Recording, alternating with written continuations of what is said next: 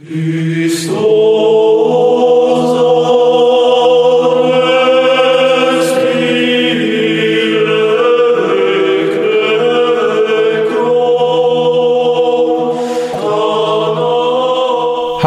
Peter Adamson, and you're listening to the History of Philosophy podcast, brought to you with the support of the Philosophy Department at King's College London and the LMU in Munich, online at historyofphilosophy.net.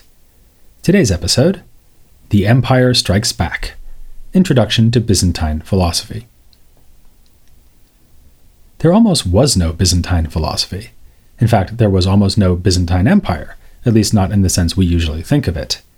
If the capital city of Constantinople had fallen to a year-long siege laid by Arab forces from 717 to 718, then we would not bother to speak of Byzantium at all, but just say that the Eastern Roman Empire collapsed somewhat later than the Western Empire.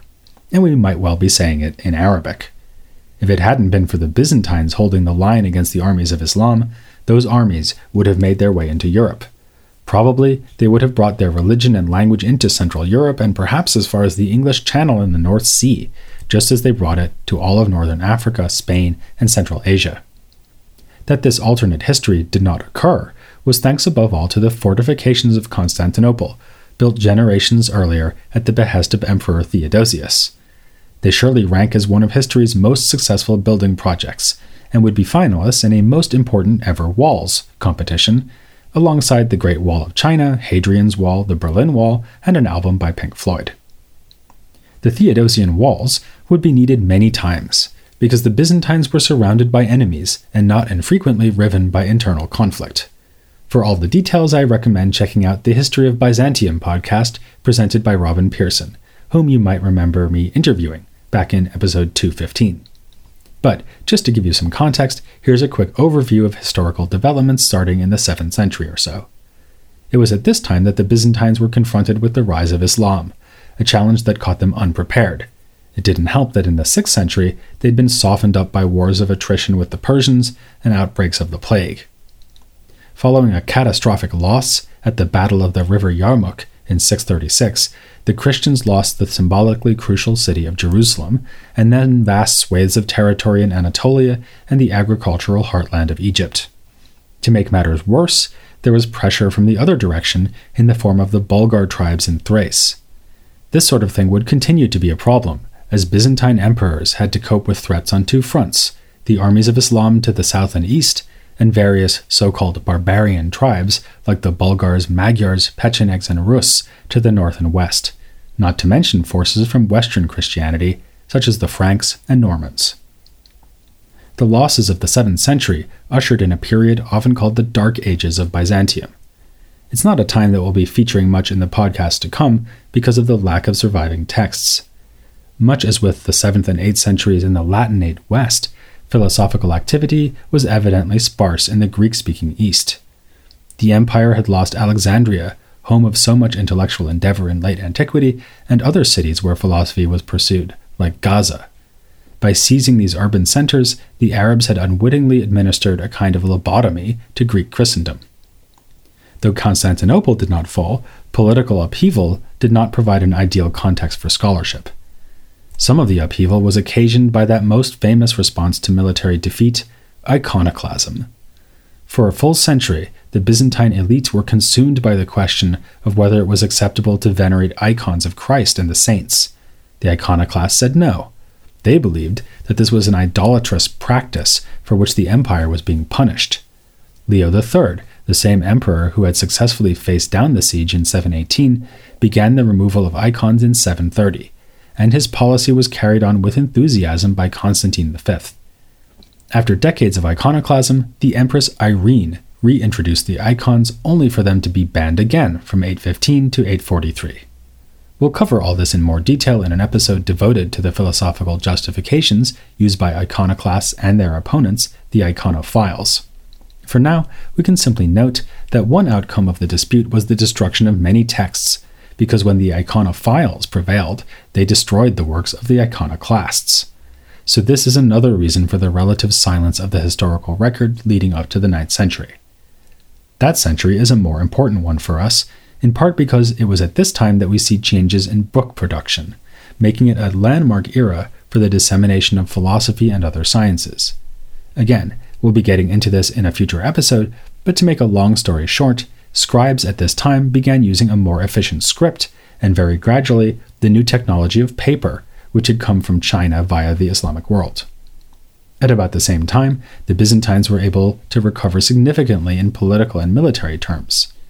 Thanks in part to the breathing space afforded by Islamic infighting, especially the disintegration of the Abbasid Empire in the 10th century, the Greek Christians went from strength to strength between the years 800 and 1000. They took control of Bulgaria, re-extended their territory towards the west as far as the river Danube, and recovered some of what had been lost to the Muslim armies. By the middle of the 11th century, the empire included southern Italy, the islands of Crete and Cyprus, mainland Greece, Macedonia, and the region around the Black Sea, including all of Anatolia, plus a foothold in what we would call the Middle East, with the city of Antioch. This isn't to say that the rulers had a firm grip on all those territories. There was always the danger of raids, if not outright warfare, across the borders. In many regions within direct Byzantine control, that control was actually rather nominal, and some of the areas you'll see marked on maps as part of the Byzantine Empire were really buffer states ruled by independent Christian allies, like the Serbs and the Armenians. Still, if we generalize and ignore the many individual losses and victories experienced from the 9th to the mid-12th centuries, we can say that this was the most politically successful period for Byzantium, and hence the time that will get the lion's share of our attention in the coming series. In the late 12th century, though, things started to go wrong. Political infighting at Constantinople was compounded by territorial losses, for instance of Thessaloniki at the hands of the Normans. Then disaster truly struck. The farcical Fourth Crusade brought a Latin Christian army to the gates of Constantinople in 1204. After a dispute over money, they managed to get into the great city and ruthlessly sack it, a shocking tragedy in which a Christian army destroyed the greatest of Christian cities. As the historian Judith Herron has pointed out, some of the negative connotations still evoked by the word Byzantine, absurd bureaucracy, and a soft, luxurious lifestyle, go back to Western attempts to justify the sack of Constantinople after the fact. As with some of the wars we've seen in the Middle East in our own times, in the background of more obvious violence, there was a more quiet cultural destruction. There was massive loss of artworks, some spirited back to Latin Christendom, like 4 bronze statues of horses that were brought to Venice and used to decorate the Church of San Marco. The sack of 1204 was also a tremendous blow to the history of philosophy. It was here, and not in the eventual fall of Constantinople to the Ottomans, that we lost the many texts that were known to earlier Byzantine scholars but are no longer preserved today. On the political front, the fall of the city ushered in a long period of relative weakness for Byzantium. After retrenching to Nicaea, the Eastern Greek Christians managed to retake Constantinople from the Latin Christians in 1261. A new dynasty, the Paleologoi, would rule there for the better part of 2 centuries. Then came May 29, 1453, when the Ottomans did what their Muslim predecessors had failed to do in 718, get past those walls and finally put an end to the Roman Empire. That it was still a Roman Empire is something worth bearing in mind as we approach this third tradition of medieval philosophy, alongside those in the Islamic world and in Latin Christendom. We tend to think of the Western medievals as the heirs of the Romans, precisely because they used Latin. But Greek had always been the dominant language in the Eastern realms under Roman domination, so the inhabitants of those places would have seen no break with antiquity on that score. Nor was there any break in religious terms. Christianity had already become the religion of the empire in late antiquity. As for the idea of a Roman Empire not centered in Rome, that too was a development that came well before the fall of the West, never mind the rise of Islam. Even the Muslims called the Eastern Greek Christians the Romans, in a rare point of agreement between the two sides, since the Greek Christians too thought of themselves as Romans. So, with this new series of episodes, we are really just circling back to where we left things in late antiquity, with the Cappadocians and Maximus the Confessor, and carrying on the story of Roman philosophy written in Greek. Suppose, though, that there had been no Byzantine Empire, and thus no Byzantine philosophy. What would we be missing? For starters, pretty much all of ancient philosophy. As we'll be seeing, the historian of philosophy should be interested in Byzantium in its own right, and not only because its scholars preserved older texts for posterity, but it's hard to deny that our greatest debt to them lies here. Without the scribes of Constantinople, nearly all ancient Greek literature would be lost, with the sole exception of a few papyrus texts like those found in Egypt or amongst the volcanic ash at Herculaneum. We know the original works of Plato and Aristotle, for instance, only thanks to Greek manuscripts of their works that were dispersed across Europe after the Fourth Crusade. Without such manuscripts, our access to Aristotle would be almost only through medieval Arabic translations, which would actually be convenient for those of us who are of European descent, given that, as already noted, if it wasn't for the Byzantines, we'd probably be speaking Arabic anyway. Of course, if all the Byzantines had done was to make copies of older Greek philosophical works, we wouldn't need to devote a whole series to them, but they did more. They engaged with the ideas of both pagan and Christian antiquity, carrying on the late ancient practice of writing commentaries, especially on Aristotle. This is something that unifies the three medieval traditions. In 10th century Baghdad and 12th century Spain, in 13th and 14th century Paris and Oxford, and throughout Byzantine history, philosophers busied themselves with the careful exegesis of Aristotle's works.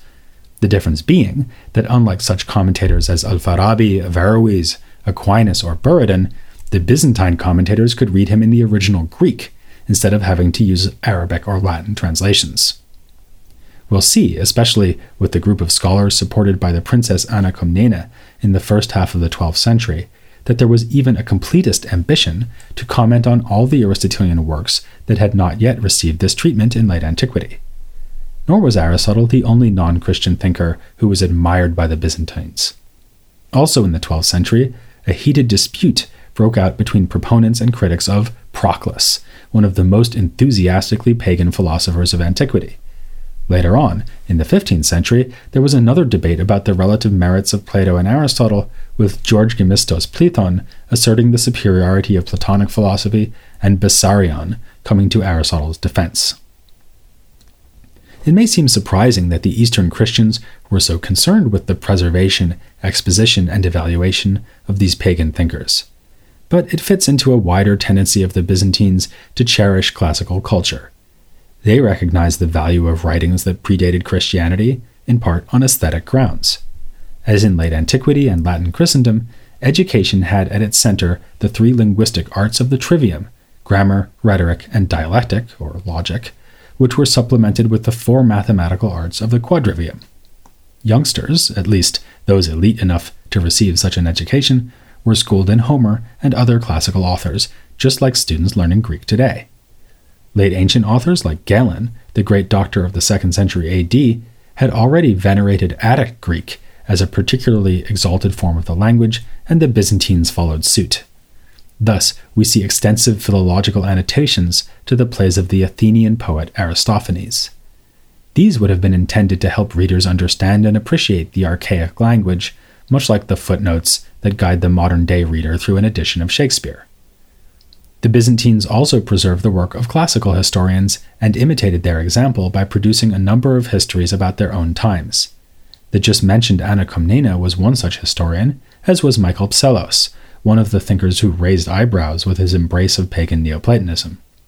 In a later episode, we'll be considering the philosophical interest of Byzantine history writing, one of several places we can look to find ideas about politics. But of course, the leading preoccupation of Byzantine intellectuals was not pagan philosophy or history, it was the Christian faith. As with our coverage of the Islamic world and Latin Christendom, we'll be seeing that philosophically intriguing ideas were often put forward in the context of theological movements and writings. A notable example is the hesychast movement associated with the 14th century theologian Gregory Palamas, comparable to some of the mystical traditions we've looked at in other cultures. According to hesychasm, humans cannot grasp God directly, but only through his energeiae, or activities. You'll often see the English translation energies, which to my mind is overly literal. You might recognize the term energeia from Aristotelian philosophy, and indeed, Palamas's teaching reaches back to Aristotle by way of the late ancient Cappadocian fathers, who took up the tools of classical philosophy to explain our epistemic access to God, or lack of it, as well as the divine Trinity. Of course, it's a contentious question whether theological doctrines like this should be counted as philosophy. For a good example of resistance against this idea, one can turn to a chapter in the recently published Cambridge Intellectual History of Byzantium. Its authors, Dimitri Gutas and Nikitas Tsiniosoglu, would have objected earlier when I said that there almost was no Byzantine philosophy, because they would strike the almost. To quote their exact words, "The Byzantines had no philosophy, or very little of it, in the margins." For them, the attempts of recent scholars to integrate Byzantium into our histories of philosophy is a case of political correctness. I quite enjoy that, conjuring as it does the specter of left-wing protesters calling for new additions, funding to support the intensive study of monastic life at Mount Athos, and perhaps the invention of novel pronouns to describe a Trinitarian God who is neither singular nor plural. Their point, though, is that we should not just grant every culture the compliment of having managed to produce philosophy, and that the Byzantines in particular do not pass the test. These Christian intellectuals were, with a handful of exceptions, so committed to the superiority of revelation over human reason that they could see pagan learning only as a dangerous antagonist. As a result, though some attention was paid to classical philosophy, this was an ancillary scholarly pursuit, alongside the exposition of religious orthodoxy. They complained that classroom philosophy was not allowed to freely compete with doctrinal, clerical, and ascetic tradition, and that the scholars of Byzantium show no signs of entertaining the possibility that the Hellenic metaphysical, cosmological, moral outlook might be more true than Orthodox doctrine. Here, they seem to catch themselves realizing that this is implausibly demanding, and concede in parentheses that it would be enough if philosophy was at least conceived as offering different solutions, so as a kind of independent alternative to Christianity. Of course, even that is raising a pretty high bar for the Byzantines to clear. For Gutas and Tsiniosoglu, a given thinker only counts as a philosopher if he or she pursues rational argument wherever it leads, without being constrained to adhere to religious dogmas. While that might strike you as eminently reasonable, a moment's reflection shows that it would have some very surprising consequences for our study of the history of philosophy. It would imply that there was also no philosophy at all in Latin medieval Europe, or, to borrow their phrase, only philosophy in the margins. Philosophy would be found, if at all, then only in the works of confirmed members of the university arts faculties, like John Buridan. Just consider Anselm, Aquinas, Scotus, or Occam. They may have been among the greatest philosophical minds in history, yet none were philosophers, according to this exclusivist definition. Nor, by the way, was the aforementioned Proclus just as devoted to paganism as Aquinas or your average Byzantine thinker was to Christianity. What about the Islamic world, where intellectuals were in explicit competition with the Byzantines and often presented themselves as the true heirs of Hellenic wisdom? As you might remember from his appearance on this series as an interview guest, Dimitri Gutas is a leading expert in this area. He could rightly point us to a small number of outright rationalists like Al-Farabi, Avicenna, and Averroes, and identify them as the true and perhaps sole philosophers of the medieval age, for they were prepared to see human reason as independent from, and even in some ways superior to, religion. But the fact is that in Islamic culture, and even within the intellectual elite, they were the ones who were marginal. Philosophy and rational argumentation in the Islamic world, as in Latin Christendom and Byzantium, was mostly used to buttress and expound the teachings of one or another Abrahamic religion. This is what we find in such diverse thinkers as the Muslim Al-Kindi, the Christian Ibn Adi, and the Jewish Maimonides, all of them expert readers of Aristotle and deeply committed to the idea that Aristotelian philosophy could be interwoven with sensitive exposition of revealed texts and religious doctrine. Gutas and Tsiniosoglu make an important and valid point in noting that pagan thought was greeted with more unease than enthusiasm among Byzantine churchmen. Yet some theologians would have rejected or just been puzzled by the idea that philosophy means using reason independently of faith. Gutas and Tsiniosoglu themselves quote the early medieval thinker John of Damascus, defining philosophy in the following way: "It is love of wisdom, and true wisdom is God. Therefore, the love of God, this is the true philosophy." So, in approaching this tradition, we do need to recognize that the Hellenic philosophical heritage was much debated and occasionally outright condemned by Byzantine theologians, but we don't want to miss out on the philosophically fruitful ideas that were put forward even by the harshest critics of that heritage. If that is our goal, it seems to me unhelpful to focus on the question of which thinkers should and should not be classified as philosophers. After all, the job of the historian of philosophy is not to police the textual traditions of earlier times, discarding any thinkers who might be tainted by theological, mystical, or other ideological concerns. Rather, we should look for and study texts that address perennial philosophical questions, for instance about knowledge, being, human nature, and ethics.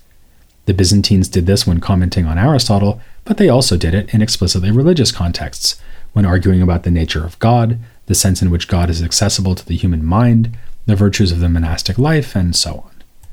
Thus, I'll be deliberately taking what Gutas and Siniosoglu would call a relativist approach. That is, I will discuss whatever strikes me as philosophically interesting, or rather, anything I will strike you, the listener, as philosophically interesting, rather than restricting my attention to works that would have been seen at the time as falling under the literary genre of philosophy. To the contrary, as already mentioned, we'll be looking at historical writing and at other aspects of Byzantine culture, such as iconoclasm, the debate over hesychasm, and attitudes towards women. Then too, as I'm sure Gutas and Siniosoglu would agree, the historian of philosophy should try to understand the way that uncontroversial examples of philosophical writing, like Aristotle, have been appropriated and transmitted. Here, Byzantine culture is not merely relevant, but for reasons I've already sketched, arguably the most important of the three medieval cultures. The historian needs to know where various traditions of thought came from, and will have no hope of understanding Renaissance philosophy without grasping its sources in Greek, as well as Latin and Arabic medieval thought. Indeed, one reason I've chosen to tackle Byzantium as the third of the three medieval traditions is that it leads so naturally into the Renaissance, a time when Greek philosophical learning and classical philosophy were revived thanks to texts coming into Latin Christendom from, well, you know where. There's another, more distinctive sense in which the forthcoming episodes will cast a broad net. Usually, the phrase Byzantine philosophy is applied only to the intellectual output of the Greek intellectuals of the empire, who were mostly in Constantinople. But in fact, quite a lot of philosophy was going on elsewhere and in languages other than Greek. I just mentioned John of Damascus, who did write in Greek but lived in the Islamic world, as his name indicates. There was philosophy written in Syriac and Armenian, some of it in that familiar genre of commentary on Aristotle, and there was philosophy in Georgian, notably with the 12th century philosopher John Patrizzi. In fact, it would be strictly speaking more accurate, albeit not very good marketing, to call this series of episodes something like Philosophy in Eastern Medieval Christianity.